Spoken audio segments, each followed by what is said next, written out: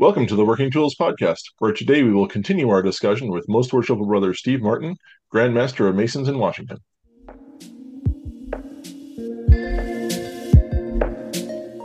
Ladies and gentlemen, brethren all, welcome to the Working Tools Podcast, a casual conversation around Freemasonry. First, it's important to note that our thoughts and opinions are our own and do not reflect those of our Grand Lodge or respective craft or concordant bodies. Please connect with us and ask questions via our website at theworkingtoolspodcast.com. Today on the Working Tools Podcast, we have our usual hosts.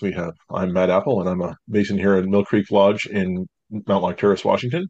We have very worshipful David Colbeth from King Solomon Lodge in Auburn, Washington. Worship Brother Stephen Chung from Prince Charles 153 in Kelowna, British Columbia, and Jared Dunham from Penticton 147 in Penticton, British Columbia. And we have our guest of honor here, Most Worshipful Brother Steve Martin, who's a Grand Master of Masons in Washington for about a month now. So first of all, welcome back, Most Worshipful. It's good to have you here, sir. Thank you for having me. It's good to be here. And so last episode we sort of discussed your Masonic history, if you will, your how you joined and how you became Grand Master. So now that you are Grand Master, well, first of all, I encourage our listeners to go to the Grand Lodge of Washington webpage, freemason-wa.org, and there's in the Grand Lodge officers section is a copy of. This is the address you gave at your installation, correct, as Grand Master? Yep. So, I've just been informed that I missed Worshipful Brother Jared's title. I apologize, sir. So, I'm sure he's all grumpy about it. But anyway, so this is your address from your installation at Grand Lodge, which was well received and has a whole bunch of essentially things you'd like to do in your year and things you'd like to see happen with Masonry in Washington. So I guess just to sort of throw it out there as a broad question, what sort of things do you envision your year entailing for Grand Lodge and for Masonry here? Well, I think on the last episode, Stephen talked about doing memory work with the new Masons or the seekers, and I think that's important. I think our ritual, everything that we learn, everything that we do, you can tie it back to our ritual. My opinion, there is no greater text for Masonry than our ritual.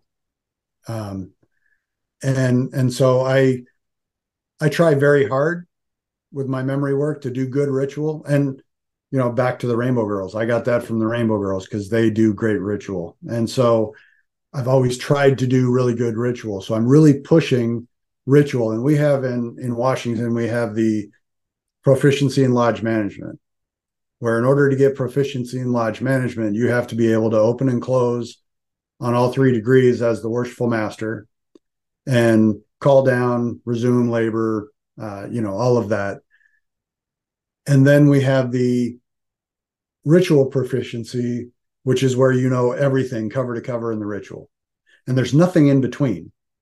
There's no incentive to go from proficiency in lodge management to ritual proficiency.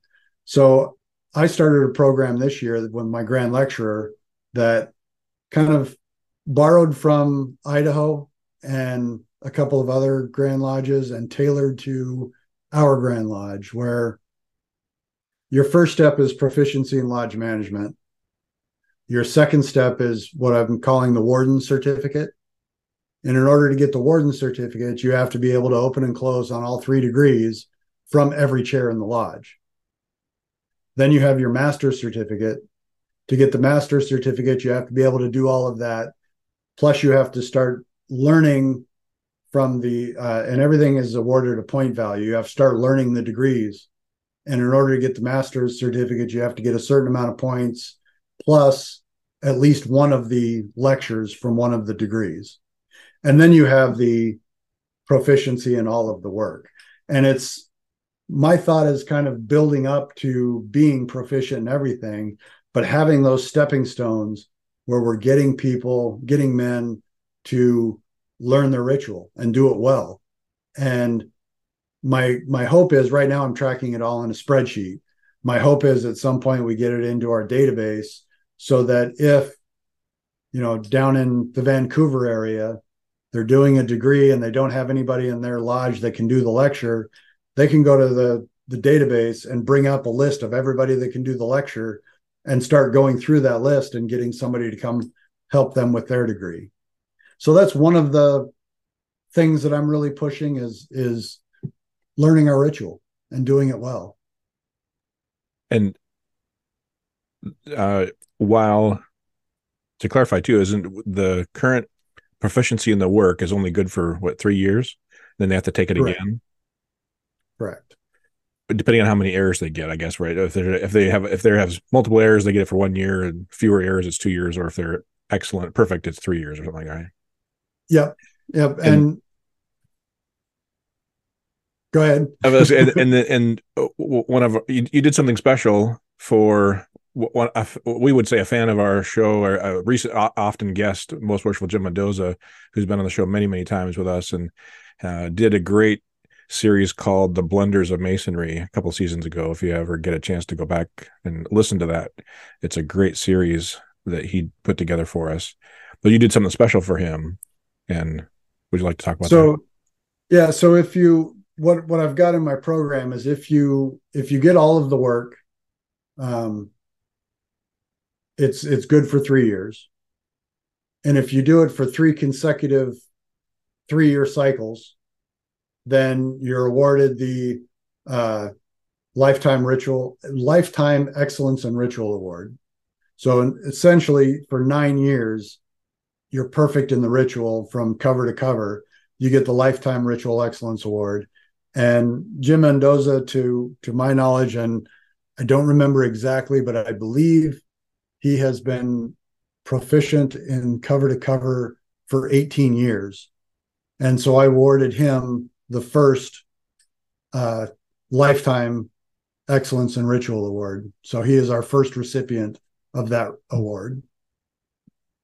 That's amazing. 18 years proficient, cover to cover. I mean, I was just from the short time I've gotten to know the man through our experiences. That's just amazing. Congrats go out to him. I kind of wish we had something like that here in BC. We don't have, as far as I know, any of those programs, right? Because it would be, well, you guys also have ritual competitions that we don't have, right? Which I think now that would be something that would, I believe, anyways, get guys to work harder on it, right? Yep. So Jared, there. He speaks. Wait for it. I have a question. So the idea behind the proficiency certificates is to have multiple members in your lodge with it. Like, so you're not relying on one person, right? Well, the thought process behind it, yes, that's a added benefit. But the thought process behind it for me is just to get guys to do their ritual and to give them an incentive to learn the work. Because, there's nothing worse than going to lodge, initiating a brand new Mason, and then having guys try to close lodge that can't do it. And they can't even read it. It's like the first time they've ever read it. And that's a horrible impression on the new initiate. And I want to stop that. I want to improve on that. And David will love this because I used him. People didn't know it was him I was using, but I used him as an example of something that he said, that when you create a lodge, you must have 15 Master Masons, and those 15 Master Masons must be able to confer all 3 degrees from within the lodge. That's the only way that you can get a new lodge charter. Why shouldn't we strive for that for lodges that have been around for 100 years? So I guess the second part of my question now is, you've given the carrot, what's the stick? What happens when a lodge fails? nothing because they're failing now. So it's there is no requirement yet. But there is no requirement. It's something to hopefully just take pride in, hopefully just get them to do it. And if they don't, then they're going to continue to struggle. But and I even said in my address when I talked about it is that my hope is there isn't a requirement today, but in 5 years, if you want to be master of your lodge, maybe there's a requirement that you have to have the warden certificate. In 5 years, if you want to be a Grand Lodge officer, maybe there's a requirement that you have to be at least a master's certificate. So I wanted to introduce it, and I wanted to get people interested in it and excited about it without making it a requirement or a penalty if you don't do it, because there's nothing that would turn them away faster than penalties if they don't do it. So that was my thought process behind it, and that's why I implemented it the way I did. We can speak from experience based on last year's annual communication. We've talked about on the show my resolution that was ruled out of order. But we tried it several years ago as well, just to get proficiency in lodge management as a requirement to be an officer or to be a master of the lodge.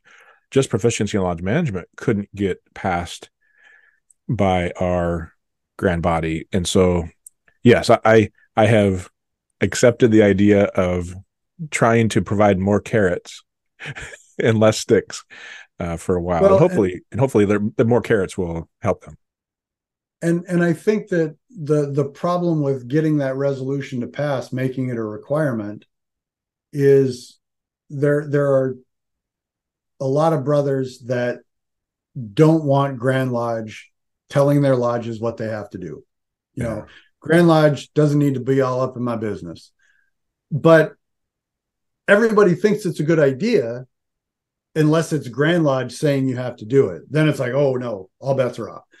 And I understand that, but when you get into this side of the world, when you're in, the executive committee, you see the benefits of it.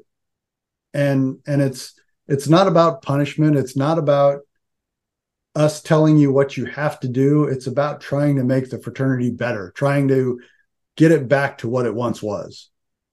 The funny thing, I was modeling it off of what Canada does now and a couple other jurisdictions. It was more of a exciting event where the district deputy and any grand officers in the area would attend their, for lack of a better word, inspection of the lodge, a performance of the work. And there was no requirement. The deputy could report on it, and even if he reported bad, the grandmaster could say, oops, that's too bad, and put a checkbox. He doesn't have to arrest the charter. There was nothing in there that said it was any requirements other than it will just be inspected. And the idea was going to make it a fun event, kind of like in Canada, they call it a suite. The whole suite comes out. So there's all kinds of gold collars and purple aprons and stuff, and they make it a big deal. So it kind of can be potentially a fun idea. I want to go back to one thing Steve said earlier about the idea of the competitions. And that was actually your idea when you were Grand Lecturer, right? So would you mind talking a little bit about that? Sure. When I was Grand Lecturer, we had the senior warden competition. And the senior warden competition was, the senior warden being able to open and close as the master. And they competed on who could do it best. If you were a past master, but you were going in as senior warden, you could compete, but you got an automatic deduction or something like that because you've been through it before.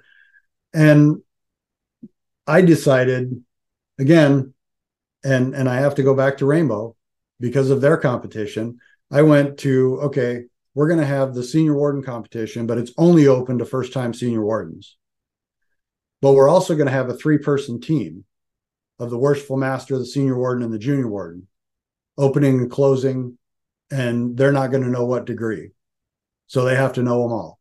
And then we're going to have a lecture competition where an individual competition where you do the apron lecture, the G lecture, and I believe it was the closing charge. And so that was open to any fellow craft or above, because the G lecture the fellow crafts can do, and the apron lecture. And it was just a way, again, to make ritual more exciting, more rewarding, more, interesting, make people want to do the ritual. And the competition, unfortunately, my year as grand lecturer, the competition was supposed to be in March of 2020. And we all know what happened in February of 2020. So I didn't get to do the competition. And the irony was, when I was junior warden, one of the things I was really looking forward to as senior warden was doing the competition. And then our senior warden stepped out of line. So I skipped senior warden and went right to master. So I didn't get to do the competition. And then as grand lecturer, I didn't get to do the competition. And so, but I changed it and I added that, and they've done it every year since then. They've done the additional competitions, and it's gone over really well. And I think that there's been some pretty good ritual come out of that. Well, I think it would definitely enhance the pursuit of excellence in our craft.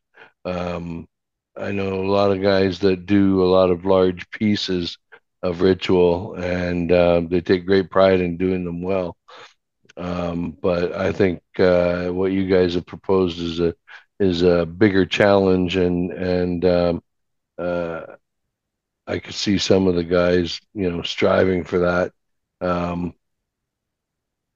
I think being exceptional to know it from cover to cover, though, that's a feat, right? Because Yeah. I take a lot of pride in knowing a lot of the work, but man, not cover to cover. Well, we had as an example, of in my lodge, we had a brother that was raised a master mason in May. And last Tuesday, we had an entered apprentice degree. And that brother gave the apron lecture. And David and Matt, I don't know if Stephen and Jared know about, we just changed our apron lecture where we put in a whole bunch of optional stuff. It like doubled the size of the lecture. And this brother that was just raised a master mason in May gave that entire lecture with all of the optional, and did an outstanding job. At that same degree, we had a entered apprentice that was raised, or that was initiated last month, that gave the working tools. So there's interest, and they love doing it, and they, it's just, we just got to get more of that, in my opinion, because again, I don't think that there is a better textbook for masonry than our standard work. Yeah, what a deja vu experience. We had one of our new master masons. We said, hey, we're trying to implement and include people in our degree work as well. And so he said, hey, can we please do the apron lecture? And he had done his posting lectures amazing. And we're in practice, and all of a sudden he goes on and on and on in this apron lecture. We're all kind of looking at each other thinking, what is he doing? What is this? Some other work he's implementing? And then we realized, oh, that's right. There was this whole addendum added to this apron lecture. And we're like, oh my word. And we had a bunch of guys come to the degree and hadn't seen that either. And they're all like, where'd that? What's that? It was amazing. He did really great. We actually had two entered apprentice, actually an entered apprentice and a fellow craft. Our entered apprentice did the senior steward, and the fellow craft did the junior steward part in addition to working tools. And so it's been really fun, including the newest guys in all of this stuff. It's really great. Yeah, we do that too. We have our fellow crafts examine our entered apprentices, and our master masons examine our fellow crafts, etc., and do the lectures that they just received as they go through as well. It's a great engagement tool for the guys that are going through their journey of the degrees at the moment. And correct me if I'm wrong, David, but that's not unusual in King Solomon Lodge. That's kind of, I won't say expected, but expected. we certainly try to include the newest guys as quickly as possible, working tools, apron, things like that. But I don't know of anybody we've ever had the enter apprentice do the steward's roles. And so it's been really fun and encouraging to them. And these guys are just engaging. Like, for example, that guy that was the steward as an apprentice, he had been lagging, honestly, in his posting lecture. He hadn't been engaging. And so we asked him to do the working tools. That was it. And he said, "Oh, I had." And so by the practice time, he had his working tools ready to go. He was on it. And he said, "You know what? It gave me a deadline. It gave me something to look for and to be ready for." And I said, and I have been doing senior steward, and he was junior steward. I said, "Well, you've seen me do senior steward twice. Would you like to be senior steward? Do you think you can handle that too?" He goes, "Yeah, I think I can." And so I stepped out and just was the friend of the candidate in the hallway to help them in case they needed it. And he did great. And now, today, he came to the rainbow installation with his daughter and his wife, and they're just engaging and really being part of masonry and the social side. I would agree, it's the social side, Jared. It's okay. But what I think it will help to bring people in and help them stay in. I mean, one of my best friends, Tom Crawford, good mason, great mason, would have never thought he could do the ritual. But he was a Joby dad. Same idea, almost exactly the same story. He had to, if he wanted to be part of it, he had to become a mason. And so he did that. And now he's a great ritualist. He's a great ritualist. And so there's just so many stories like that, and good mason, and want to know more about mason, want to get to know more. So I think there's different paths for different guys. Well, and my point was about pointing out King Solomon was that's great that you guys do that, and I'm thrilled for that. But it's really exciting for me seeing my lodge do it, because my lodge hasn't been like that. Going around and seeing other lodges doing it that didn't do it 4 or 5 years ago. It's starting to come around, I think. I think we're starting to see the beginnings of the next Masonic explosion, if you want to call it that. You know, I truly do. And our senior Grand Warden Roger said it a lot last year, that there is more interest right now in masonry than there has been since the end of World War II. And we have to take advantage of that. That's going back to Stephen's earlier question about my message, you know, and my what I want to happen. Ritual is a big part of it. But the other thing that we've got to do is, you know, my thing is be all in. I've got my be all in pin here. You know, it's pocket aces. Masonry is our pocket aces. We got to be all in, and we got to stop talking about needing to do things, and we have to do them. We have to get out there and do them. And, you know, it's up to us. Nobody else is going to do it. So I want to circle back here because, and I know this might be a good piece for Jared to chime in on this with me.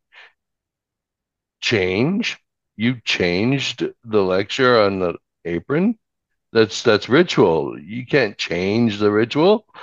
Actually, I was going to chime in on that, because I'm like, where did you pick up the extra ritual? I'm just curious, because coming from a Grand Lodge that has 4 different rituals that we work up here, I'm kind of curious where you guys actually picked up the extra pieces for your apron charge. So I believe I want to say it came from Ohio. It was part of their, I could be wrong. It came from another Grand Lodge. It was part of theirs, but not part of ours. And the way that we changed it is we took it before the body at Grand Lodge, and we had to get, I believe it was 90% to change the standard work. And we put it before the Grand Lodge. I don't think it passed the first year. The next year it had to get 2/3, and it passed the second year as a carryover to add it to our standard work. Yeah, wow. It's really beautiful, actually. It's extensive and detailed, and really emphasizes the importance of the apron. I really, really think it's beautiful. Sounds like our long version apron charge. Very well could be. It could be. It could be, and also, there's another thing that I've seen a lot that we haven't put in our ritual, but that at our installations we do our charge to the lodge, which is basically the first paragraph and the last paragraph of your address to the brethren. But a lot of times what will happen is they will do because it's in our standard work, they'll do the charge to the lodge. But then after the installation is completed, someone will do the address to the brethren and go through the whole thing. I've seen that happen a lot at our installations.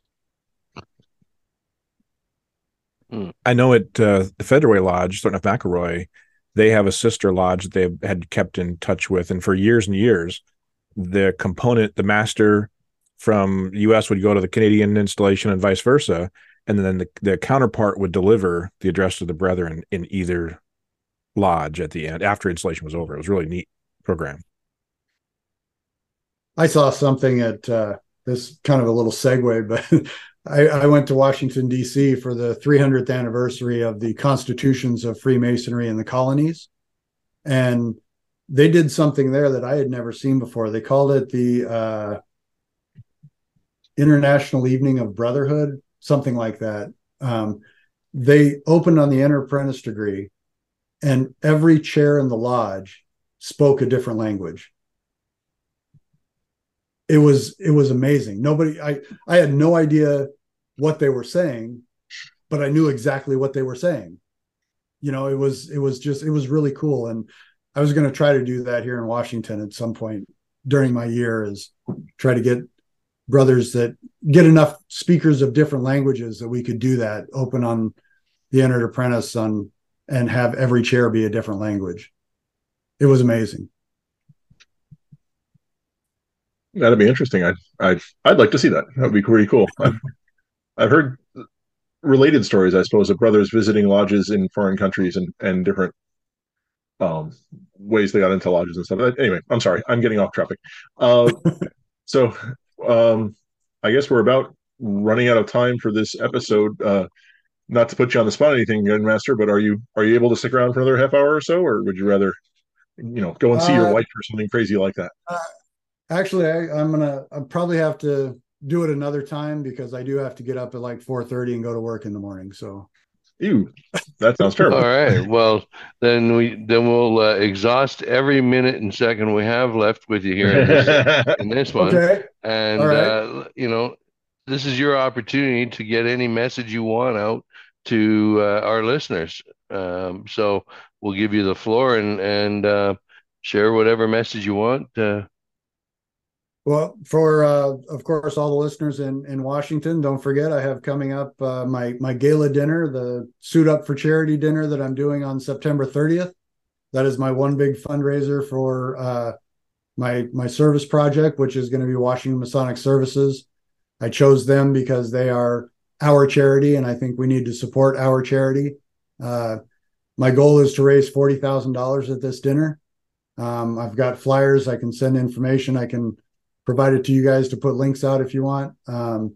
But I need donations of auction items, live auctions. We have lots of things already. We've got a week trip to Puerto Vallarta. We've got a signed jersey, MVP bobblehead, and Sports Illustrated from Cooper Kupp, who was a wide receiver for the Los Angeles Rams.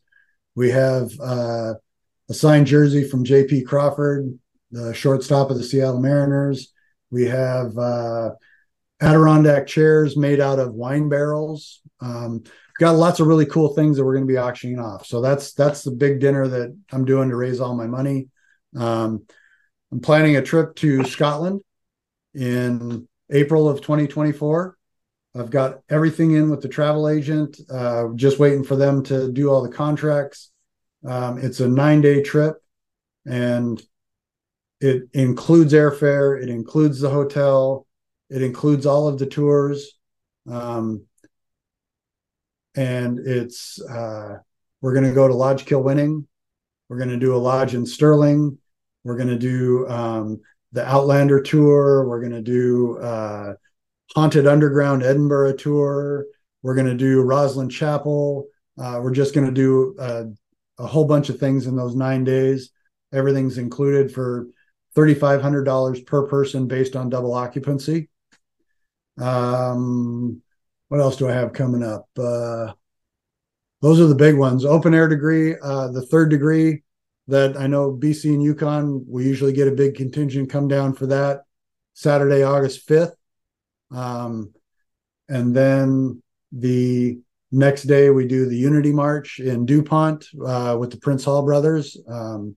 So that's the big things I got coming up. And your calendar is available out on the website, freemason-wa.org. And so if they want to follow along kind of where you're at and what you're doing, we can go and visit and be part of that. Absolutely. Well, thank you, Grandmaster. We appreciate you being here. And on behalf of Jared and Stephen and Matt and myself, thank you for joining the Working Tools podcast. Good night. All right. Thank you.